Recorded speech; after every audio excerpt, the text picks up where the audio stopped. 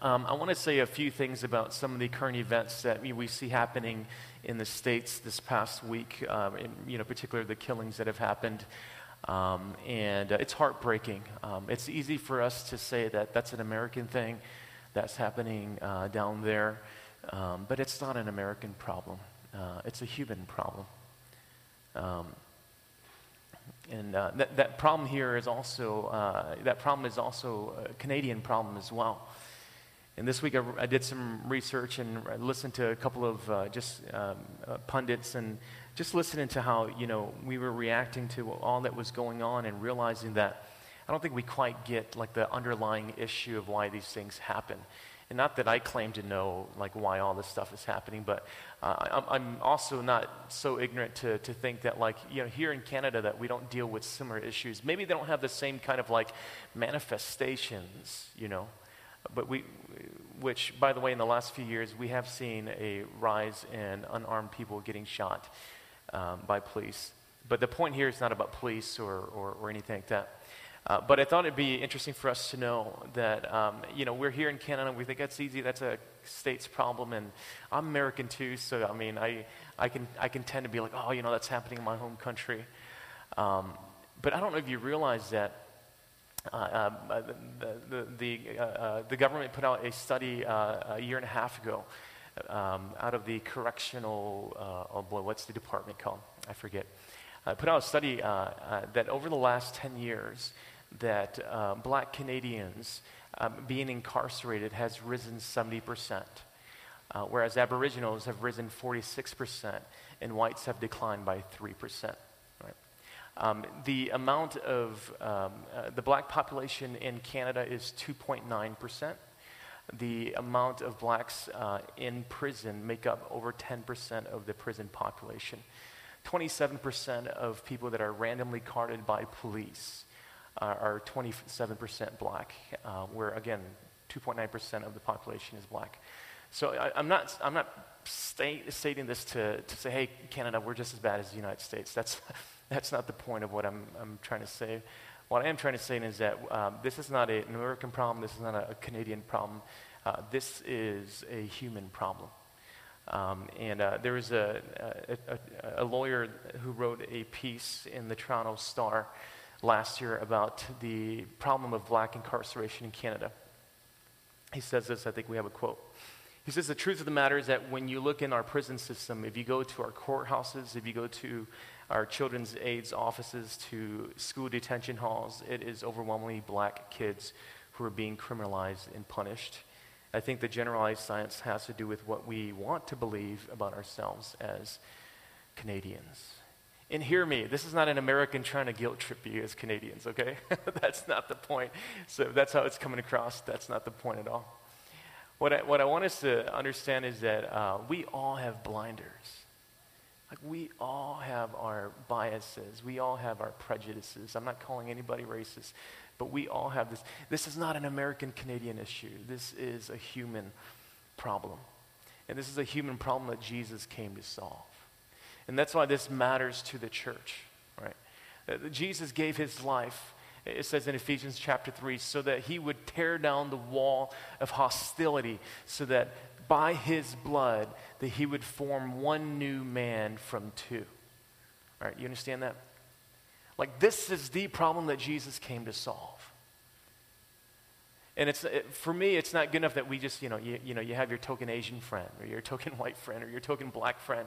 Like that's not the solution that Jesus came to give. He came to give his life so that we would become one man. The church is Jesus' solution to societal ills. Rehabilitation and reconciliation, the Bible says, ultimately is found in what Jesus has done on the cross, and it's expressed through the church, right? And so I want us to understand that church, like it's, as you look at the headlines and as you're reading these things, and it's easy to kind of say, oh, it's happening over there, or this is something that's, this is, rooted in something that is, a political, social justice issue. No, it's a human heart issue. Right. And the only person that has dealt with that completely is Jesus Christ. on the cross. And so just like Israel, when we've been studying the development of the nation of Israel, just like Israel was placed strategically in the spot of the world where it can be a light to the world, I sometimes think that the church in Toronto, we are in the world's most diverse city. You realize that, right? So some of you guys who grew up in the city, you don't realize how diverse the city is until you go, 2 hours north of here. You're like, oh, wow, Toronto's like a completely different nation, completely different country, right? You don't realize, Toronto is such a unique city. And I feel like the church in Toronto, we have a chance to shine bright in our modern world, just as Israel had a chance to shine bright in the ancient world. But we have to make this decision. Like these just can't be headlines and news lines for us, right? You can't just ignore these stats and just say, well, it's because, and hear me, okay? I grew up in an all-black neighborhood, so I hear this all the time. It's just because black people commit more crime or those kinds of things, right? You have to ask the question, is there a systemic issue, right? And so, I don't know what I'm trying to say. I think what I'm trying to say is that we need to be convinced. We need to be convinced that we have something that is so unique and real that Jesus came to give.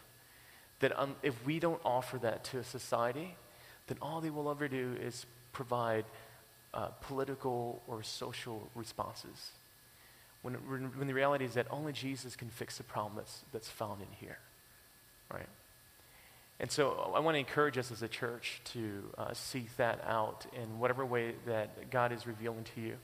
And I think for us, we are a multicultural church. You don't really try hard to be that in Toronto. You just are, right? But there are next levels in our relationships that we need to take with one another. If you're very new to this, maybe you just need to start eating other kinds of foods, right? But if you're a pro and you're advanced and you have very many different relationships in your life, there's still next levels in which you work towards reconciliation and giving yourself for the other person so that the other person can feel more accepted and more welcomed, right?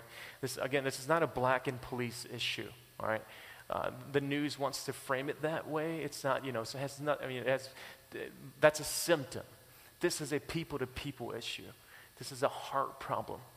And so we're dealing with long-standing spiritual curses of our forefathers. Like, do you understand that, right? The manifestations of our problems that we see today are long-standing problems with our forefathers that we continue to struggle with today, right? But every nation has their people group that they ostracize. Every group, right? All right. And us Asians, we're not innocent of this, okay? All right. Most of us came from countries that committed genocide, all right? So there is not one people group that is innocent from this. But the fact remains is that there's only one prayer that we can pray as a church that can bring about what we're seeking for. And Jesus prayed it himself. And he said, Father, your kingdom come, your will be done on earth as it is in heaven. And so I want to encourage us to keep praying that for not just, the headlines that we're seeing on TV, but pray that for our church, that our church would become a kingdom reflection of what God wants on earth, because we are the culture makers of the kingdom of God. It's a heavy responsibility. You are the culture maker of the kingdom of God in Toronto. That is our responsibility to bring that culture to God. So today I want to talk about influence. I want to talk about the influence of the church and the importance of that. And your individual influence that you have, that God has given you as an individual person. You have power. Some of you guys, you don't feel like you have power. You feel weak in your circumstance. You don't feel like you have choices to make. You feel like you're just kind of like, going through your day, and you don't feel like you actually have influence over other people. But the fact remains is that every time you're in a relationship with somebody, whatever you do, whatever you say, whatever you think, that has some kind of influence over other people. You have power in other people's lives. And in your humility, God wants to use that influence to change your circumstances, right? He doesn't want us to just read headlines and shake our heads and say, that's too bad.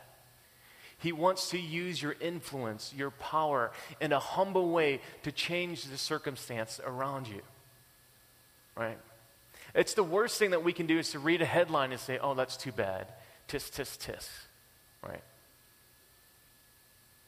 It's the worst thing what we can do today is talk about it and me preach about it and us walk away later and say, that was great.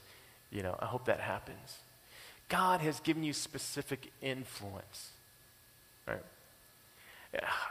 I'm going to try to have some real moments today because I feel really, it doesn't seem like I'm passionate about this, but I'm really, God has given you something that nobody else has in the relationships that you have, in the circumstances that you're in, that you can bring change about. Only you can do that. But you have to be humble. You have to be humble. If you're not humble, you're going to shy away from it because you're too good to work on that small problem that's going on. Or you're going to shy away from it because you think you're too small. You don't have enough influence or power. You have to stay humble. And the story of David, the one that we just read this morning, is about how God used the humble king to influence the kingdom, right? So at this point of the Bible that we're kind of trucking along, you get to a point where Israel is finally formed as a nation. They went from a family of 70 to a people group, and now they're actually a nation. They have land now. They're like big boys. They're not this little minor league nation anymore. They actually have a nation, but they are kingless. And so God wanted to be their king. God wanted to lead them. He always had intended to give them a human king, but for a season, he wanted their faithfulness to be towards him, not some human leader. So God had always intended that eventually he would give them the king when the right person came along. And if you're interested in this stuff, the book of Ruth is not a Mother's Day book. The book of Ruth is about setting the scene for the right person, King David, all right? But if you look back at Deuteronomy chapter 17, God gives some qualifications for who will be his king. And these are just some of the attributes. For instance, this king, he must not acquire many horses for himself, and he shall not acquire many wives for himself. All right? Like, what does that mean to us? Right? The king that will lead Israel, basically, God is saying this, he's not going to have a lot of bling. All right? He shouldn't be driving a Bentley. Not that there's anything wrong with a Bentley. Definitely he shouldn't have a lot of wives. That one's pretty literal, okay? In a sense, this guy should be pretty humble, all right? He has to be pretty modest. He has to be somebody that we can point to and say, you know what, he's not about himself, right? That's God's candidate for power and influence. And then he gives another attribute. In the following verse, it says, he, the king, and remember, this is written several generations before King David arrives on the scene.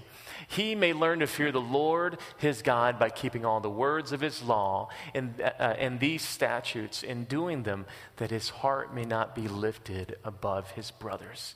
So this king, he's going to love and cherish God's word so that he won't feel above other people, right? He's going to remain humble. He's going to become an expert in the scripture, not so he would have intellectual knowledge more than other people, but so that this can work its way through his heart and he can remain humble. God wanted to give Israel a humble servant king. That was the kind of power and influence he wanted his people to have throughout the known world at the time. The problem was that the ancient world thought that was a wussy king. All right? If that king represented us, he's a wuss. Because everybody wanted a powerful king, and so did Israel. So guess what Israel did? Instead of waiting on God, they decided to choose their own king, this guy named Saul, who was a big bad dude, but didn't fit this criteria. And they lived to regret that situation. Here's a free one for us. This is not the point of our sermon today, but I thought I was writing this stuff down. I bet you'd know that it's better for us to wait for God to work out his will than for us to make hurried decisions that for sometimes it will take years to undo. And so Israel didn't wait. They were hurried in their decision, so they picked their candidate, and the criteria is completely different from God's. Instead of getting a humble servant king, they got an arrogant tyrant, right? And they lived to regret that quite a bit. By the way, influence can never be forced onto people. Whenever you're forcing your influence onto people, you're authoritarian. And we saw a lot of that in King Saul's life. So David was actually God's choice king, not Saul. David wasn't a perfect king. If you know anything about David's life, he had many flaws, which included adultery and murder. All right? But here's our hope when you hear that, is despite those two things that were part of his life, what made him what the Bible calls the man after God's own heart was that even in the midst of his brokenness, he always turned towards God and not away from God. There was a temptation that in his brokenness and in his sinfulness that he was going to turn away from God, but in his humility, he always turned towards God in repentance and humility, and that's why God was able to give him influence and power. That was the tone that God was setting for God's king throughout the nation, right? So 2 Samuel chapter 7, where we're at today, this is actually a turning point in the Bible, right? We've been preaching through several turning points. You got Adam, the fall, you have Abraham, you have Moses. David and his covenant with God is another turning point in the Bible. Because now God has his choice king in place. Saul's out of the picture. God has his way now. David has a good run as a king. They're a legit nation. They're not warring anymore. Things are going well. And David sits back and he's just kind of posturing himself and thinking, what do I do now? And he's thinking, man, I need to work for the purposes of God. My success is God's grace, and so I need to do something for God. And so he starts thinking, I'm going to build a temple for God. That's where so people can worship God, right? And so he had great intentions. See, David had a heart for God. He had great intentions. He wanted to build God a temple so that people could worship him there. But then God says to him, no, not yet, and not you. David had good intentions. He was going to do something great for God, but God says, no, not yet, not you. It's not that God didn't want a temple, because you see that after David, Solomon actually builds a temple. But it's the fact that God wanted to seize this moment, right? He's building a relationship with David. David says, I want to do something good for you. And then God wants to seize this moment with David to teach us something about God's nature. God is saying, no, not yet, not you. Because I want to show you that I am more gracious than you thought. David, you want to do something for me? I want to do something for you. You want to build me a house? I want to build you a dynasty. God is gracious to us more than we could ever imagine. I'm going to line up there. Every other religion says divine blessings are achieved when you build something for God. The God of the Bible says divine blessings are received when God does something for you. It's a big difference between Christianity and other religions, right? Other religions say you achieve things when you do things for God. God wanted to prove a point with David and for all of us. No, you receive blessings when I do something for you. You want to build me a house? No, I'll build you a dynasty.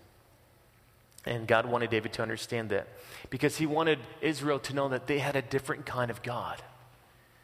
They had a different kind of God. In a sense, God was acting like a father to David. I have inheritance for you, David. As a matter of fact, in this next verse, he actually calls David his prince, right? And so let's look at this passage, 2 Samuel 7, verse 8. It says, thus says the Lord of hosts, I took you from the pasture, from following the sheep, that you should be prince over my people, Israel. David wasn't born with a silver spoon in his mouth.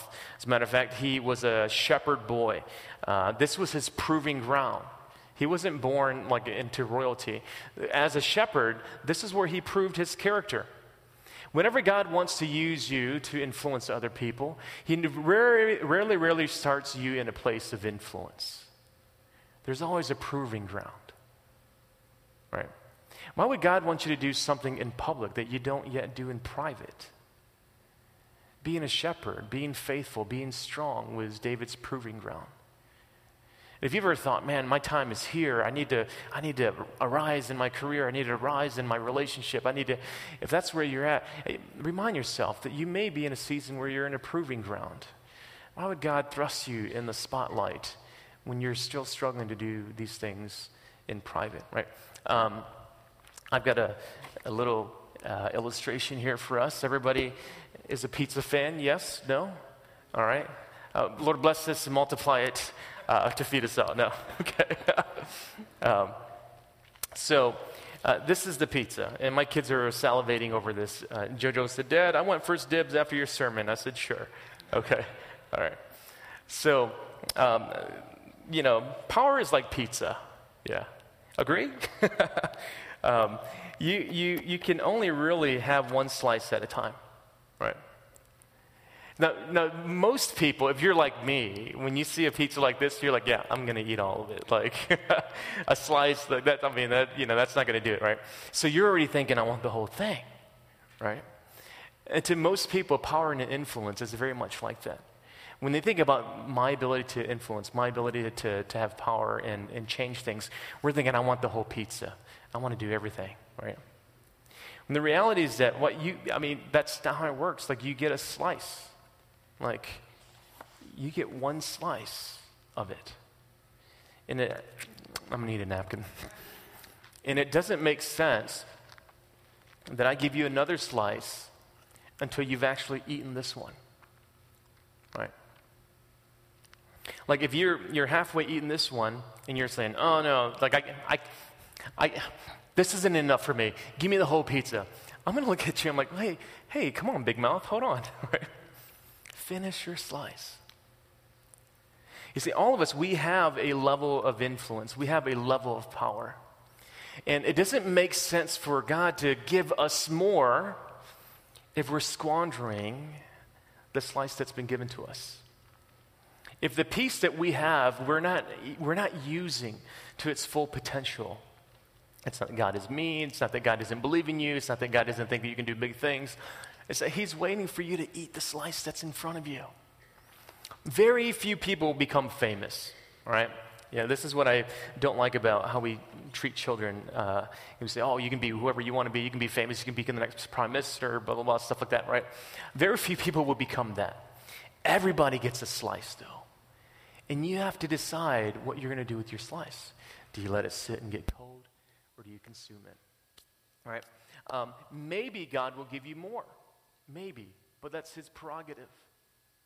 Just be glad that you got your slice. I'm the kind of person where I look at other people's slices and I'm like, man, but they have pepperoni and sausage. All you vegans are kind of like,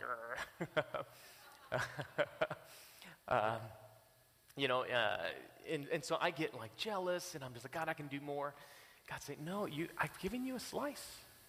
I don't want you to get overweight. I don't want you to be overstressed. I don't want you to have financial burden. Isn't it okay that the life that I've chosen for you is good enough for you? Isn't there enough there for you to influence the people that I've put you in their lives already? Why do you want to influence the 15 people over there when there's 3 already around you? God's giving you a slice, right? In God's kingdom, in His economics, more is not equated with better. And that's the way that our worldly value system teaches us. We have to get into our minds that in God's kingdom economics, more is not necessarily better. More is a matter of stewardship. The person who struggles with their self-worth because they don't have as much as other people, as much material goods, as much influence, that person misunderstands God's concept of grace. I misunderstand God's concept of grace if I don't feel like as worthy as the one who has more than me. All right. Later, remember, David says that, God says to David that I took you from the pasture. Like, that's where you're from. I took you from there, right? Then he later says that I will cut off your enemies. I will make your name great. I will appoint a place for Israel. I will give you rest. I will establish your throne. God's in charge of the increase. You're in charge of the slice. David's job was to eat a slice, to feed the sheep, take care of the sheep. God's job was to give him increase in influence. That's how influence works in the kingdom of God. You don't achieve it for yourself. You're faithful to the little, Jesus says, and that He will give you influence over cities. You realize that's what Jesus says to His disciples? Before Jesus goes to the cross, he says to his disciples, if you're faithful with the little, I will give you charge over cities. You will influence cities if you're faithful to the little things in front of you. So, don't waste the influence that God's given you. He's given it to you for a very, very real reason. Let's look at another verse and talk about where the influence is actually leading to. This is actually in verses 12 through 14. It says, when your days are fulfilled, this is God speaking to David again, and you lie down with your fathers, I will raise up your offspring after you, who shall come from your body, and I will establish his kingdom. He shall build a house for my name. I will establish the throne of his kingdom forever. I will be to him a father, and he shall be to me a son. After David, there were several kings that came after him.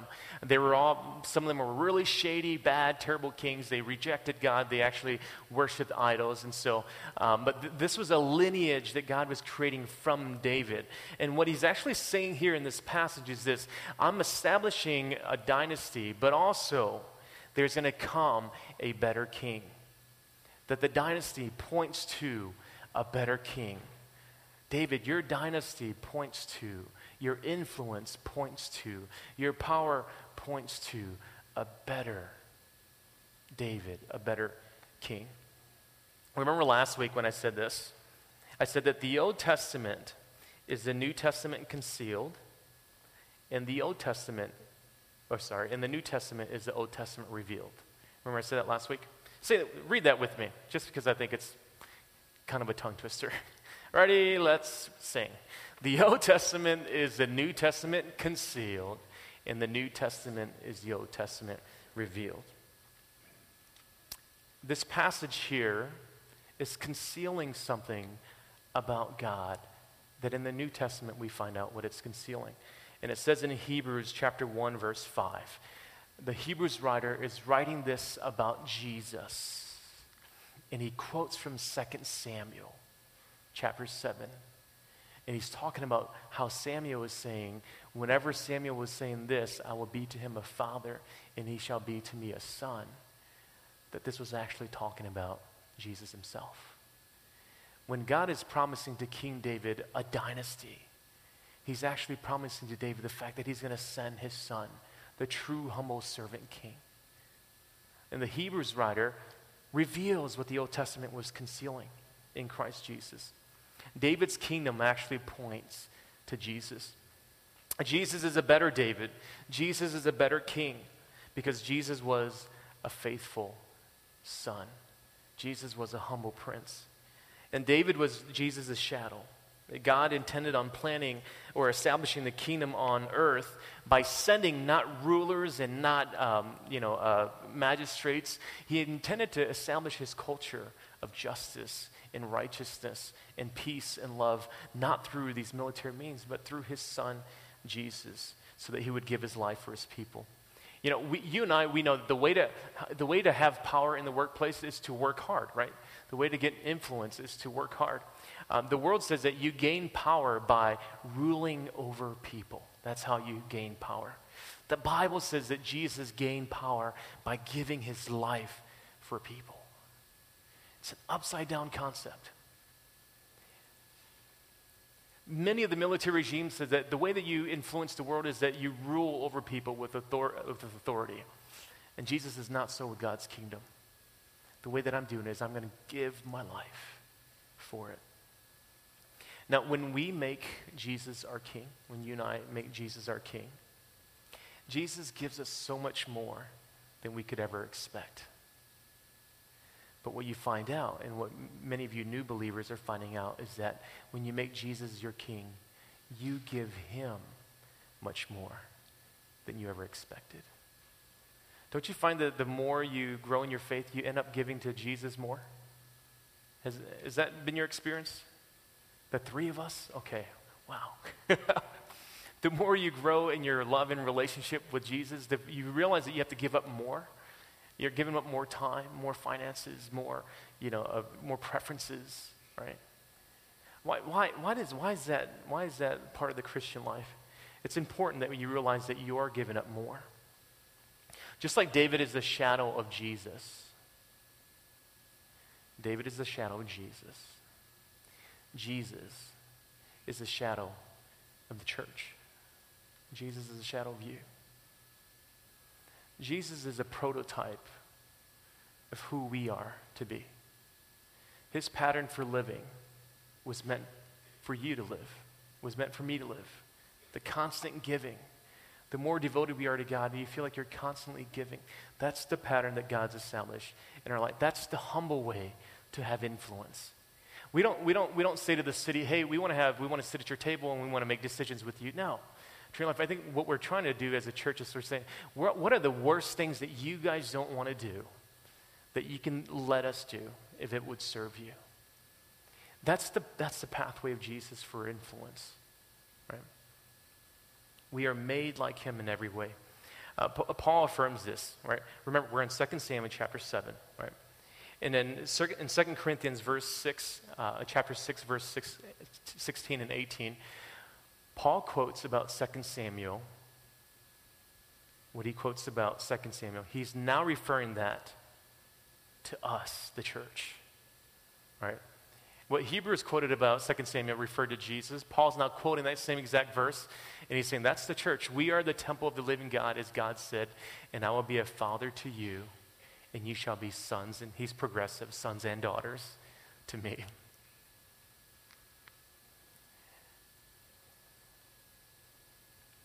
What Jesus is, we are in the form of a community. Who Jesus is, the church is supposed to be. Right? The Old Testament is the New Testament revealed.